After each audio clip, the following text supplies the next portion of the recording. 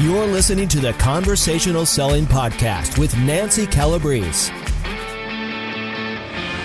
Hi, it's Nancy Calabrese, and yes, it's time for Conversational Selling, the podcast where sales leaders and business experts share what's going on in sales and marketing today, and it always starts with the human conversation.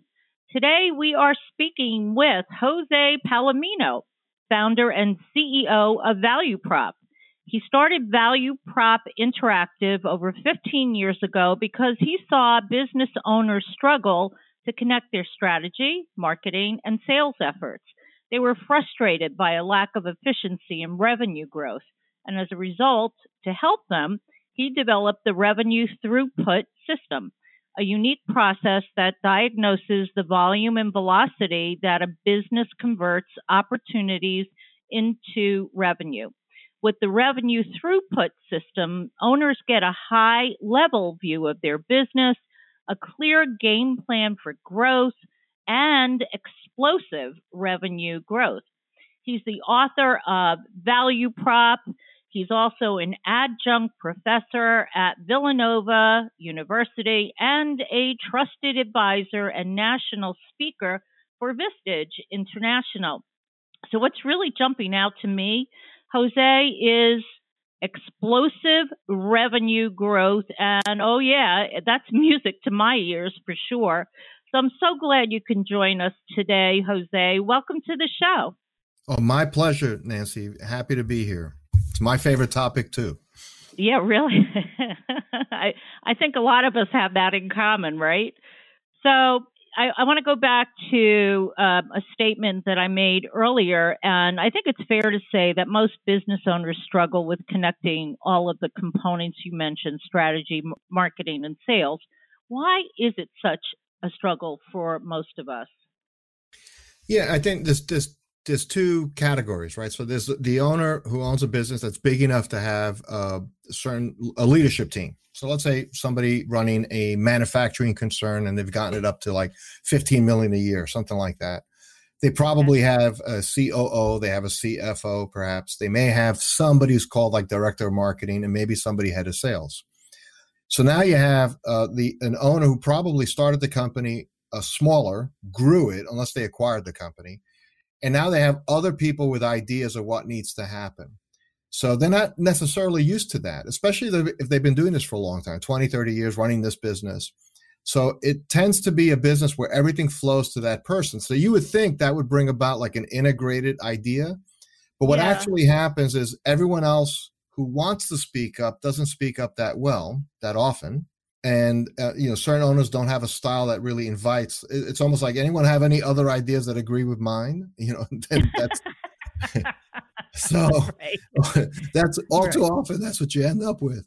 And so I think the idea that also looking at it as that strategy, marketing, and sales have to be looked at like dimensions of the whole. Intellectually, these are smart people. They know that, but they don't live in that. So they tend to think about strategy is something we might think about once a year. Marketing is something Joe or Mary's doing on that website stuff. And sales is, Larry's been running sales. We have 4 salespeople, and Larry knows the business. He knows the stuff. He's doing what he's doing. So they never elevate the conversation to say, well, what if we actually started talking about these things together and thinking about how we can maybe look at the market with fresh eyes?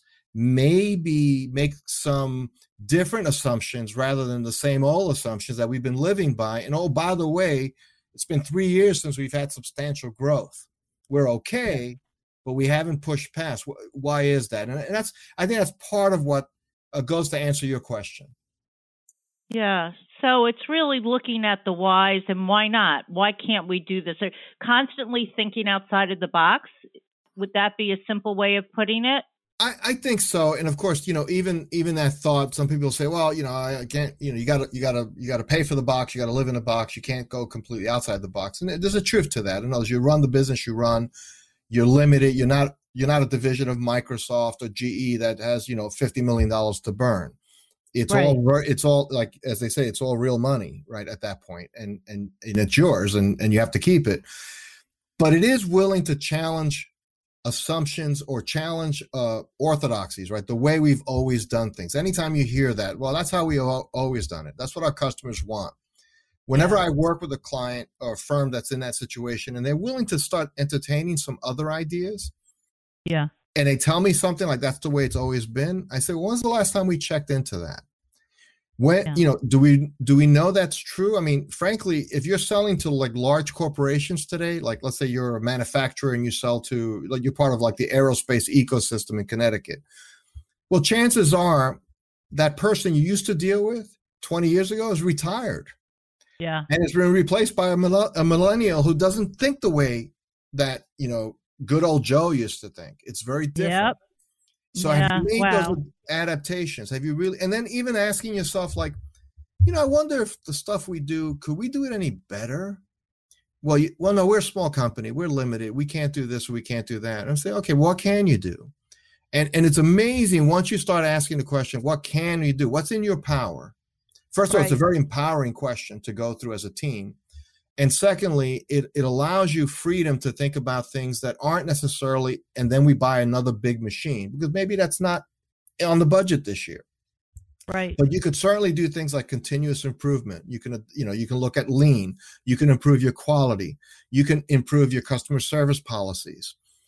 You could think about, what are people calling us for all the time? And like do an inventory internally and find out, gee, it seems like everybody really wants that replacement spare part right away when they need it. What if we made it a spare part subscription program? So we're going to send it. We know every 3 months they're going to need that wear part. Why wait for them to call us? It's urgent. It has to be FedEx across the country. And now everybody's heightened and upset, as opposed to say, look, you can save 20% if you lock in this order for the next 2 years. Every 3 months, you're going to get this wear part. Right. Wow. Totally changes the game, increases recurring revenue, reduces the chance that they'll call the local supply house to get that part. They'd rather get it from you if you made the original machine. That's the kind of thinking that doesn't cost a lot of money, but you do need to be willing to say, okay, let's let go of whatever we're doing and let's start thinking about what else is possible. All right. So you call yourself a strategy wonk. Why is that? Oh boy. It's interesting. It's a great question. It's probably all throughout my career when I started out both in operations and in software development, and then eventually moved into sales roles and then sales and marketing roles and so on.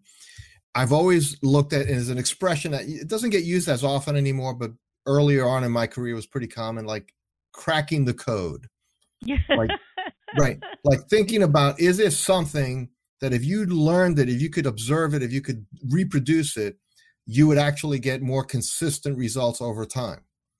And so you'd always look to see who's cracked the code. Is it something unique in how they approached it? Is it where in the life cycle of a sales opportunity do you introduce the idea of a demo, for example, depending what you sell, whether it's software or services or something. Right. Just thinking about the processes that go into it. And when, if you took a clean sheet of paper and talked about my sales process, and if you sell anything that's a capital good or large professional service, anything that runs into tens of thousands or hundreds of thousands of dollars, there's actually a real process there that goes beyond I show up, I give you the contract, you sign it, and we collect checks. It's not that easy.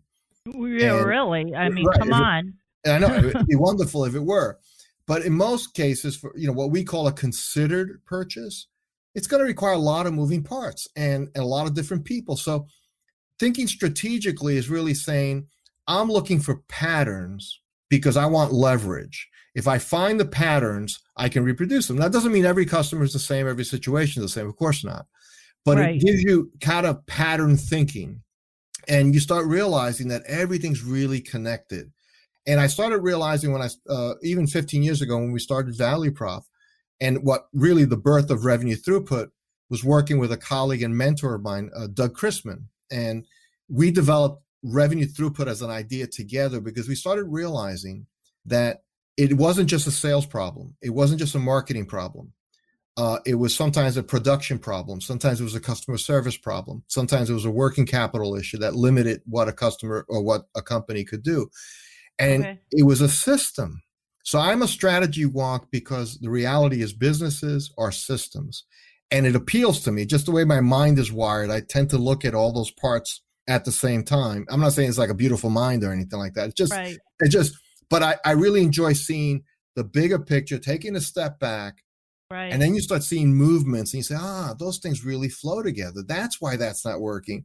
I mean, you think you have a good sales team, and maybe they are, but the reason they're good is your lead gen is so poor. They don't have many proposals to work on. So they do a really good job on the few you give them.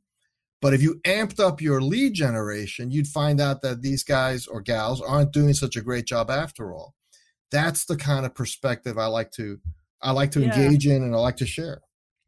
So what I'm hearing is, everybody listening out there, we all need a strategy wonk. Wouldn't that be great?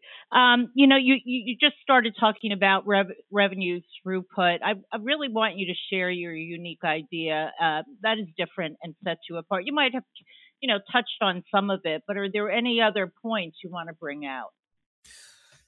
Thank you. That's something. It's again a favorite topic because I think it really solves the problem for a lot of not tiny companies necessarily, but smaller companies. Again, owner-led, not major corporations. And the reason not so much for major corporations, although the principles would work for them as well. Mm-hmm. But in really big companies, you have a lot of fiefdoms. So you have the CMO or VP of marketing does not want the VP of sales telling them what's wrong with their marketing. You got all that. the way through the chain. So you can't get them all in the room really to talk together holistically. But in a company, let's say below 50 million in revenue, where you generally are in the same location, the owner's the boss, and you can get the leadership team together, this really has resonance. And what it does the formal thought is the volume and velocity with which your business converts opportunities into revenue. So if you're in B2B, you have to convert opportunities. So you need to get opportunities at the front end, the top of the funnel, so to speak, but you convert them. And if it's a considered purchase, that's a multi-step process. People don't just call up, by and large, don't just call up, American Airlines doesn't just call up a Rolls-Royce to order engines on the whim, right? Because these are big purchases. And if you make a part for the engine, they're going to make you go through paces for that. So revenue throughput is visualizing your business. And we like to use this one visual. It's not the only visual, but it's a good one. And visualize your business as a pipe. Opportunities come in one side of the pipe and come out the other as revenue. Simple enough. Except there are 8 valves on this pipe. And those valves could be open, in which case those opportunities flow freely, or the valve could be shut pretty tightly, in which case it stops. So let's say your targeting or your target market is very fuzzy. You're not sure who you really sell to. Well, whoever has a PO to give us is our target market. That's not really good target definition, for example. We would say that valve is pretty tight. It's going to limit how many opportunities you really get. Let's say your differentiation, a second major valve. You're not sure why you're different. Essentially, your value proposition isn't sharp. You're not sure why people should buy from you other than you'd like them to buy from you, which, by the way, is not a buyer motivator, right? It's a seller motivator. So that valve would be shut tight. So you have to look at then marketing and all the things that go with marketing, sales, but we also look at things like risk and leadership. Sometimes it's not that you don't have good people, but you may not have enough of them, or you may not have them in the right positions. Or resources, which is, of course, the whole world of owner-led businesses, is working capital.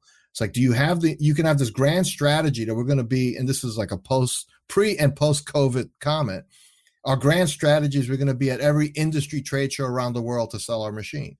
Well, the average trade show for like any type of industrial category, it's going to be $50,000 a pop. Yeah. So if you have to do 4 of them, do you have $250,000 lying around? A lot of companies like this don't.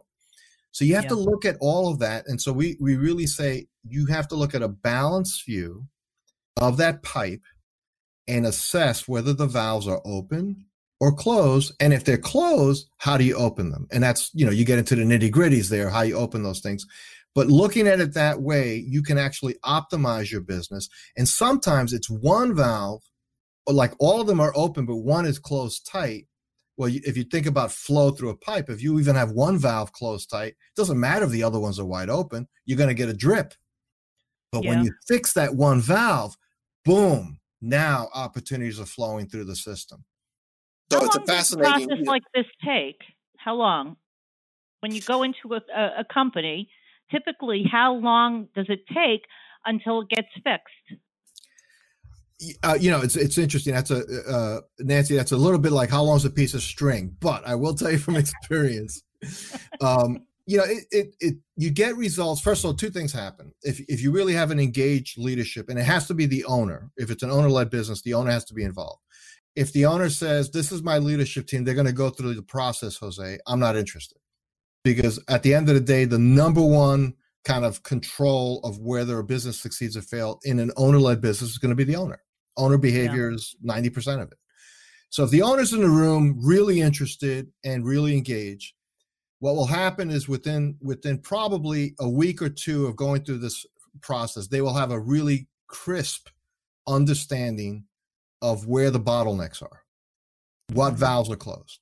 Because we go into it in quite a bit of discrete detail. Each valve has like 6 dimensions, and we help you measure that. We walk you through it. We walk your leadership team through it. It's not a lot. It's probably like 2-hour sessions. We go through it, and we have software that supports this and gives you a score and all that good stuff. But the main thing is you have that crisp idea. So, knowledge is power, right? So knowing where the blockages are, it's kind of like if you had all of a sudden, let's take the opposite situation. You had your basement was flooding, you'd want to know where it's coming from. That's the first thought.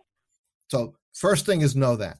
The second thing is we say you cannot fix everything all at once. So you may have out of 48 total dimensions, 8 major valves, 6 dimensions, each 48 dimensions, you may have 12 red areas, what we call constraints.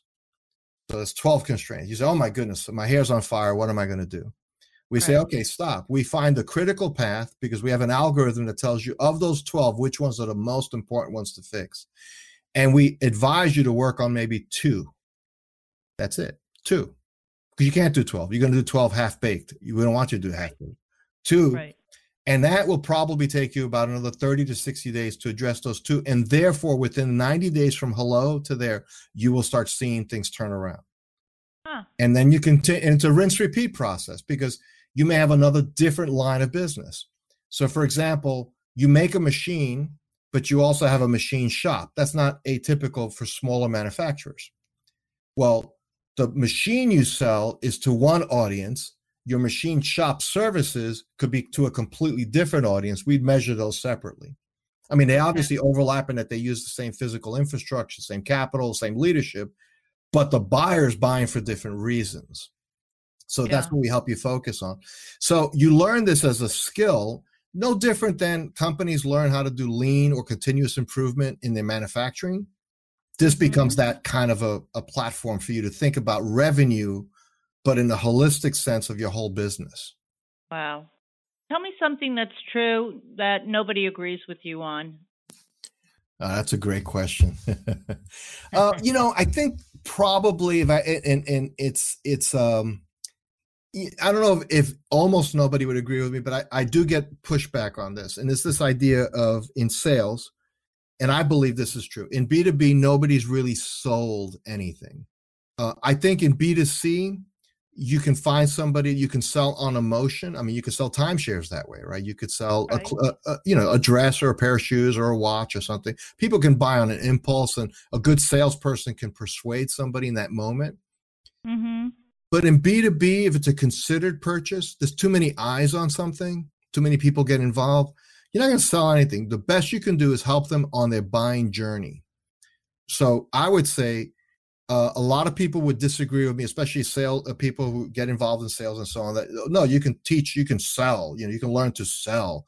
And, at the end of the day, you really, at the highest level, if you're selling big capital things, right, you really are there to help buyers buy. And it's an inverted, paradigm, but I think it's really true. And I have not seen it not be true. You're just not going to browbeat or finagle or fast talk somebody into a $200,000 machine. Right. But you're talking about high ticket items. What about smaller items? Is it the same in your opinion? When you say nobody has really sold anything, I think, isn't it the goal of any salesperson to engage in a conversation about what they need, right? So they're talking about it, right? Right, but they're engaged, and that's a great way to frame it, Nancy. They're engaged in a conversation. Ideally, they're engaged in a conversation with somebody who's actually looking for somebody to solve their problem. Yes. So it depends how we define selling. And often, people who don't do this for a living sometimes think of sales as like convincing somebody, or even worse, manipulating somebody to do something they otherwise would not want to do. Right. So I'd say, no, that's, I mean, I'm not saying there aren't people that are like, can do Jedi mind tricks and all of a sudden you say, oh my goodness, I bought that printer and I wasn't planning to. That can happen. But by and large, it's not really a good way to build a real portfolio. I think real success comes from, like you said, having the right kind of conversations that doesn't waste anybody's time, that gets to the heart of the matter, that reveals to that person that you have a sincere interest in understanding what their issues are, what their challenges are, and if you can solve it, you want them to understand how you would help them. At that point, if you can't help them, then there's nothing to sell. And if you can, they're going to feel very affirmed and confident because you had a conversation that was respectful of them as intelligent, agents of their own destiny, so to speak. And I think those things over time, you build long-term relationships, you build repeat business. And you're right. It doesn't always have to be a six-figure thing. It could be it could be an insurance policy, or, it could be something smaller, but it's the same principle. It's like, you're thinking about this, you're looking for something, and I'm going to ask you smart questions. And that's really what, more than anything, what reveals your competence, I believe, in a selling situation is not how much you can tell somebody about your stuff. It's your questions. People know. Quality of the questions earn trust. Well, there you go. That's perfect. Yeah. I cannot believe it. We're at the end of our program, and I could go on and on with you. Let me just wrap it up with another question or two. What is the one takeaway you'd like to leave the audience with? I would think just look at your business as an interconnected system. When we look at a person, we don't see an arm or leg or face. We see a person, a complete person. Right. That's your business is that. It has all these parts. They all contribute to this mission, and they all serve customers, and they all create value, or they don't, right? And that's where you have the bottlenecks.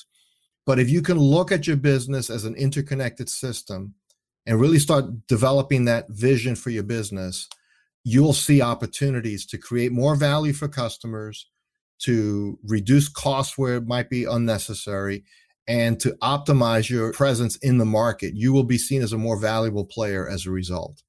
Wow. Most important, how can my audience find you? Oh, that's easy. Thank you. You just go to valueprop.com. That's valueprop.com.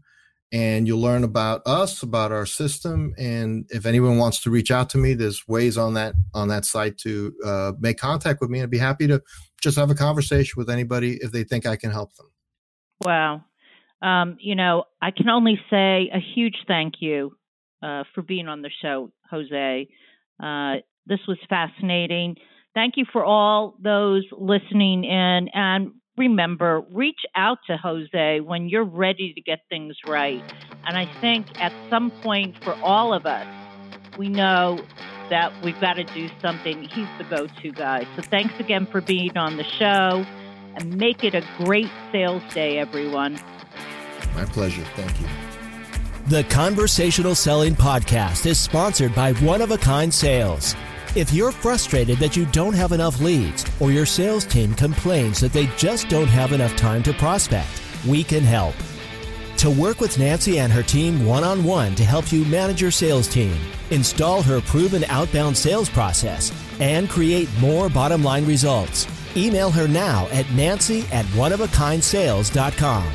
To learn more about Nancy and her outbound sales secrets, grab your free copy of her book, The Inside Sales Solution, at oneofakindSales.com/book.